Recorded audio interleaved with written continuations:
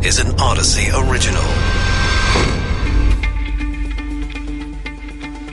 This is Coronavirus Daily. I'm Mike Simpson from the KNX Odyssey Studios in Los Angeles. COVID now responsible for more than 5 million deaths around the world. The pandemic may end at some point, but the virus not going anywhere. And the power dynamics between labor and management changing because of COVID-19. Organized labor has the upper hand right now. How long will that last? We'll look at all those things today. We start with the rising death toll because of COVID-19. More than 5 million people across the world have lost their lives to the virus. Dr. Robert Wachter, professor and chair of the Department of Medicine at the University of California, San Francisco. So, Doctor, how much longer are we going to be dealing with this? I think it's going to be with us for a long time. I hate to say it, but maybe forever, but not in the way that we've experienced over the past year. We may be entering a phase of what may be the new normal, where there are low levels of cases and unfortunately low levels of deaths, but we're able to begin living life in a little bit more of a normal way than we did previously. And I think that's sort of where the moment that we're at, where things may get 10 or 20 or 30% better and maybe the same percent worse, but not 90% better and not 90% worse. What does the 5 million or more say to you? Is it an indication of how this is at different paces and places almost in different spots in the world? Well, it's staggering. I mean, just it's if you thought about that possibility even 18 months ago, you would have said that can't happen, and it has happened. In the United States, we're closing in on 800,000, nearly the size of the city of San Francisco, of people who've died, and 7 times that around the world. So it just means we have to redouble our efforts to do everything we can to diminish the toll as we go forward. But obviously, we can't bring those lives back. Now, we talked about the likelihood that the 5 million death toll is probably a lot higher than that, and we can probably assume that's true because there are parts of the world that don't have the infrastructure that developed nations do, and so the assumption is made that the death toll from the pandemic is much higher there. Is that the case? I think that's not only the case because of inadequate reporting from certain parts of the world, but when you look at the number of deaths that are reported in the United States, and then you look at the excess number of deaths compared to the baseline year, there's a difference there. So there's clearly been more deaths from COVID. Now, some of them are from people who had other diseases, heart attacks, strokes, cancer, that weren't able to get the care that they needed. And you certainly saw that in LA during the height of the surge. So the toll is at very least what we know about, and probably significantly more than that, both in the United States and everywhere else. Do you worry about the other effects, like after effects of COVID, even if, it will still be running around in circles probably forever, like you mentioned, but people put off medical care, that's going to catch up with them eventually. There's long haulers running around. There's still people who won't get vaccinated who will eventually get COVID. So that's all something that's not today. It's even months and years from now. Yeah, it's all of that. I do worry about long COVID. I don't think we know enough about it yet, but it is very clear that a decent percentage of people who get COVID continue to have symptoms for many months and maybe even longer than that afterwards. We also see evidence of potential organ damage in some pretty important organs like the brain and the kidneys. And so I think we'll find out about the toll later. And then in terms of deferred medical care, yes, that's an issue. I went to see the dentist the other day for the first time in 2 years, and he scolded me because my mouth looked terrible.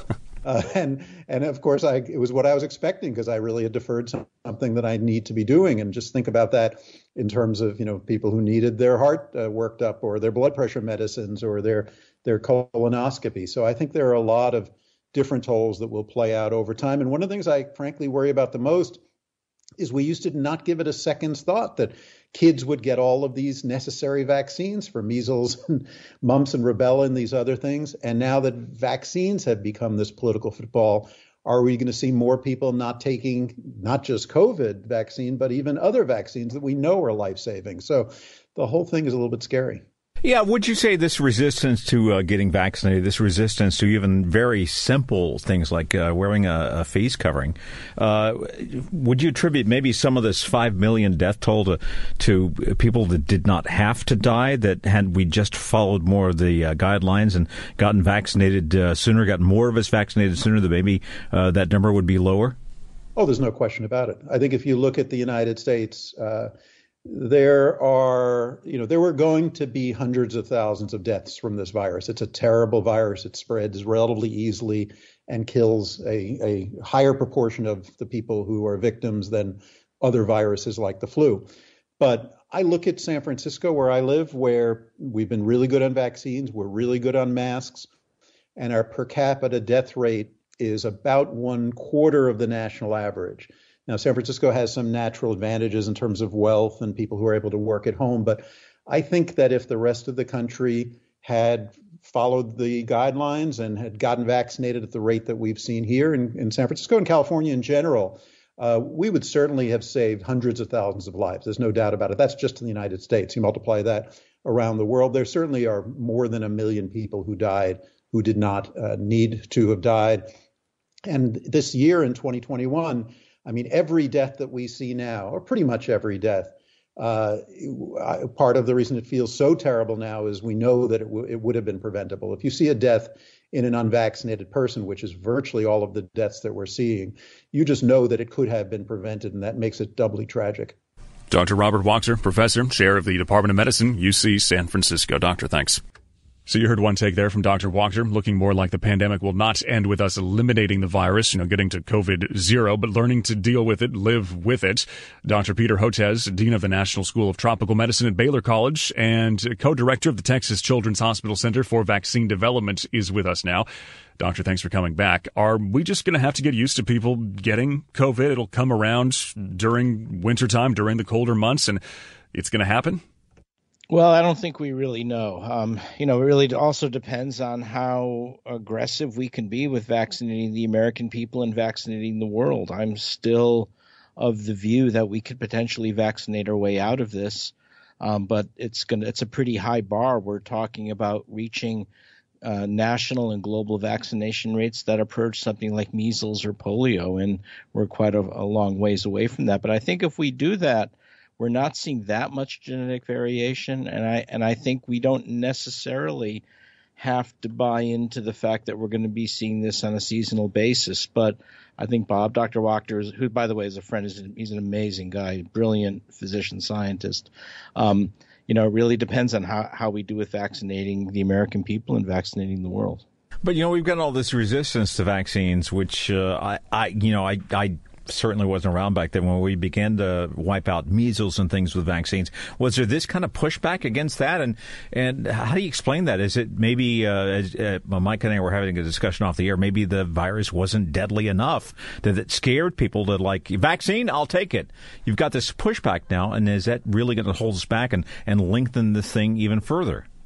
Well, this was waiting to happen. People had not been following the anti-vaccine movement like I've been, and partly I've done that for survival because I'm a number one target. I wrote a book a few years ago called Vaccines Did Not Cause Rachel's Autism because that was the original assertion. They claimed vaccines cause autism, so I wrote about one of my adult kids. Rachel has autism and intellectual disabilities, and I saw the aggression firsthand evolve over the last few years.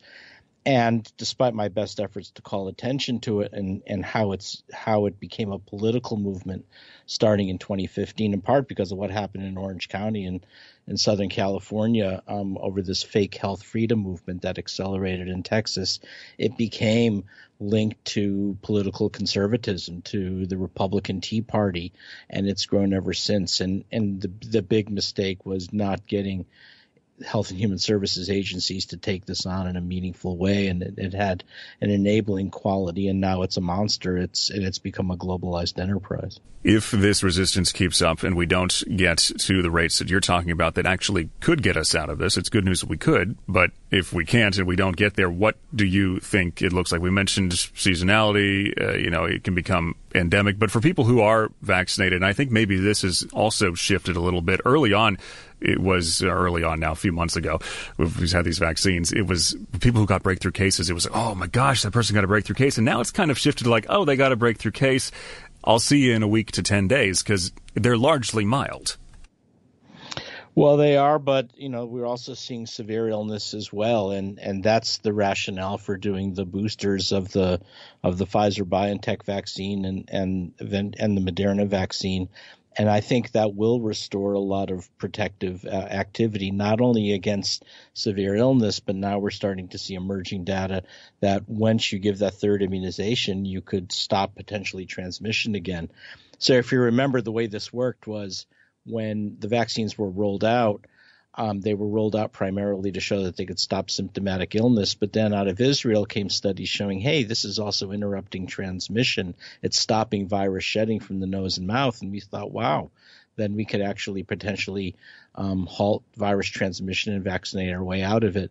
That was back in the early part of the winter, spring. But then protection waned. It started to go down, and we lost that transmission inhibiting function.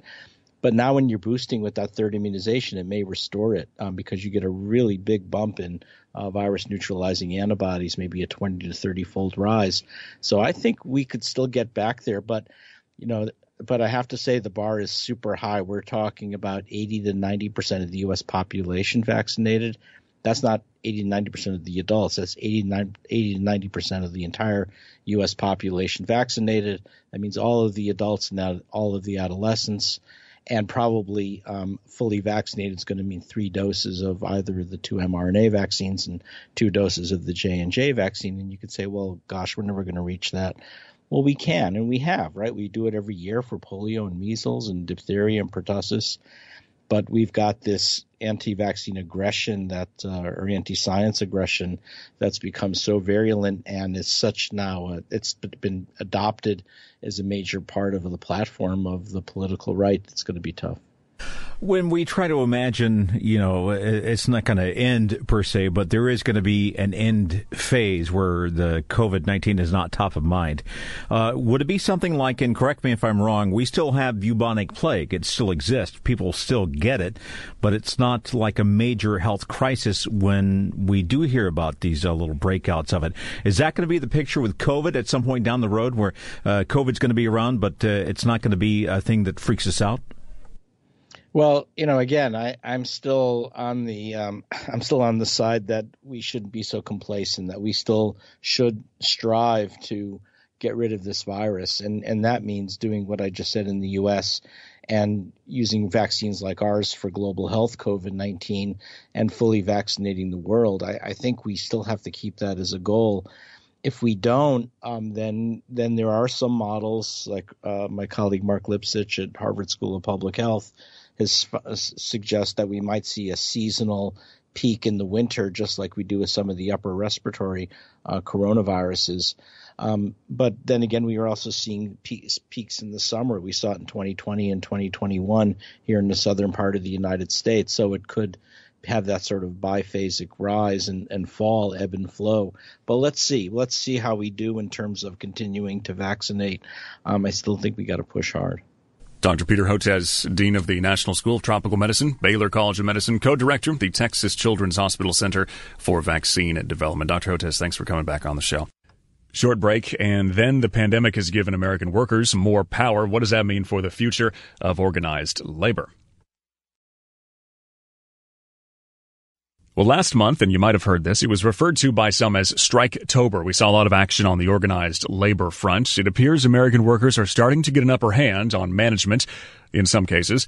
Is this because of the pandemic? Is it a sign of things to come? Matt Leon with KYW News Radio in Philadelphia spoke about that with Scott Deacle, chair of the Department of Business and Economics at Ursinus College. Because we can obviously see some policies that resulted from the pandemic and some responses to the pandemic that are driving this reduction in the size of the labor force that's creating a shortage that's giving employees some bargaining power. I would say before the pandemic, there were 2 big trends that I saw that were also going to contribute to increased bargaining power for workers anyway. Number one is the aging of the United States population. The baby boomer generation, as we all probably know, is in the process of retiring and has been for the last 10 or 15 years or so. With that retirement, there has not been a equal replacement of those workers in the workforce. And if you look at the data starting about 5-6 years ago, the size of the U.S. workforce as a whole has started to decline, as in the size of the working age population, people between the ages of 15 and 64. So that in itself is reducing the supply of labor in the United States, and that's going to give workers some bargaining power. The other trend that I think started more recently was the trend against free trade. So, of course, that really got a boost from the election of Donald Trump in 2016. And as he moved into office, he began renegotiating trade agreements, taking us out of trade agreements, imposing tariffs on China, Europe, Canada. And all of those things tend to do things that make production in America more attractive. And that's going to increase the demand for American workers and, again, give them more power at the bargaining table. So how are you looking at this moment? Are we at the beginning of a big picture thing that could truly shift the calculus of the labor management dynamic, or are we kind of in a moment in a bubble where things have shifted, but we will eventually see kind of a return to the norm, although the trends you talked about are obviously still going to be in play? Mm-hmm. Yeah. On the whole, I see a small improvement for workers in their bargaining power, and I think we'll notice it a lot over the next year or so. But beyond that, I am not as sure things are going to be a lot better for workers going forward. So, I mean, thinking about the short term, in the short term, we have workers who have a lot of cash at their disposal as a result of all the pandemic relief programs. And we also have a supply chain crisis where a lot of goods and services from overseas are not making their way to the markets in the United States. And so those events, those policies, those factors are all things that give American workers more leverage when they're negotiating their pay and determining their working conditions. And I think that's going to help them out in the short term. We also see that with the Democratic Congress and president, they have a slim majority in Congress, and they're in the process of making some, I'd say, incremental changes that are going to benefit workers in their negotiations with employers too. But looking over the long term, I see two big things that I think are going to make it a little more difficult for workers to get back to, say, where they were in the 1960s or 1950s. One trend is the maybe not even the trend is the right word, but it's just the reality that about half the states in the United States are right-to-work states. And those are states, like I think I mentioned earlier, where if there's a union representing the workers at an employer, workers are not obligated or required to join that union. And so that of course reduces union membership and bargaining power throughout the states. It's also just indicative in general of a climate in the states that's friendlier to employers. And I don't see the political forces that would drive change to those kinds of laws happening anytime soon. It seems like the pro-business spirit, I think, is still pretty alive and well in those states. And as long as that's a considerable part of the United States that has that kind of policy and that kind of framework for business operations, I think it's going to make the country as a whole fairly friendly to business. Even if you're in a state that requires employees to join unions and has more employer-friendly laws, that state still has to compete with the cheaper labor states. And so it's always going to be a constraint on what workers can get. All right, imagine this one. Being stuck in a theme park for hours, past when you want to go home, because one person tested positive for COVID-19. That is what happened at Disneyland in Shanghai, China over the weekend. They do not mess around with the protocols there. Tens of thousands of people had to be tested and then await their negative results before they were finally allowed to leave. This is an Odyssey original. You can find us on the Odyssey app, Apple Podcasts, Google Podcasts, and Stitcher.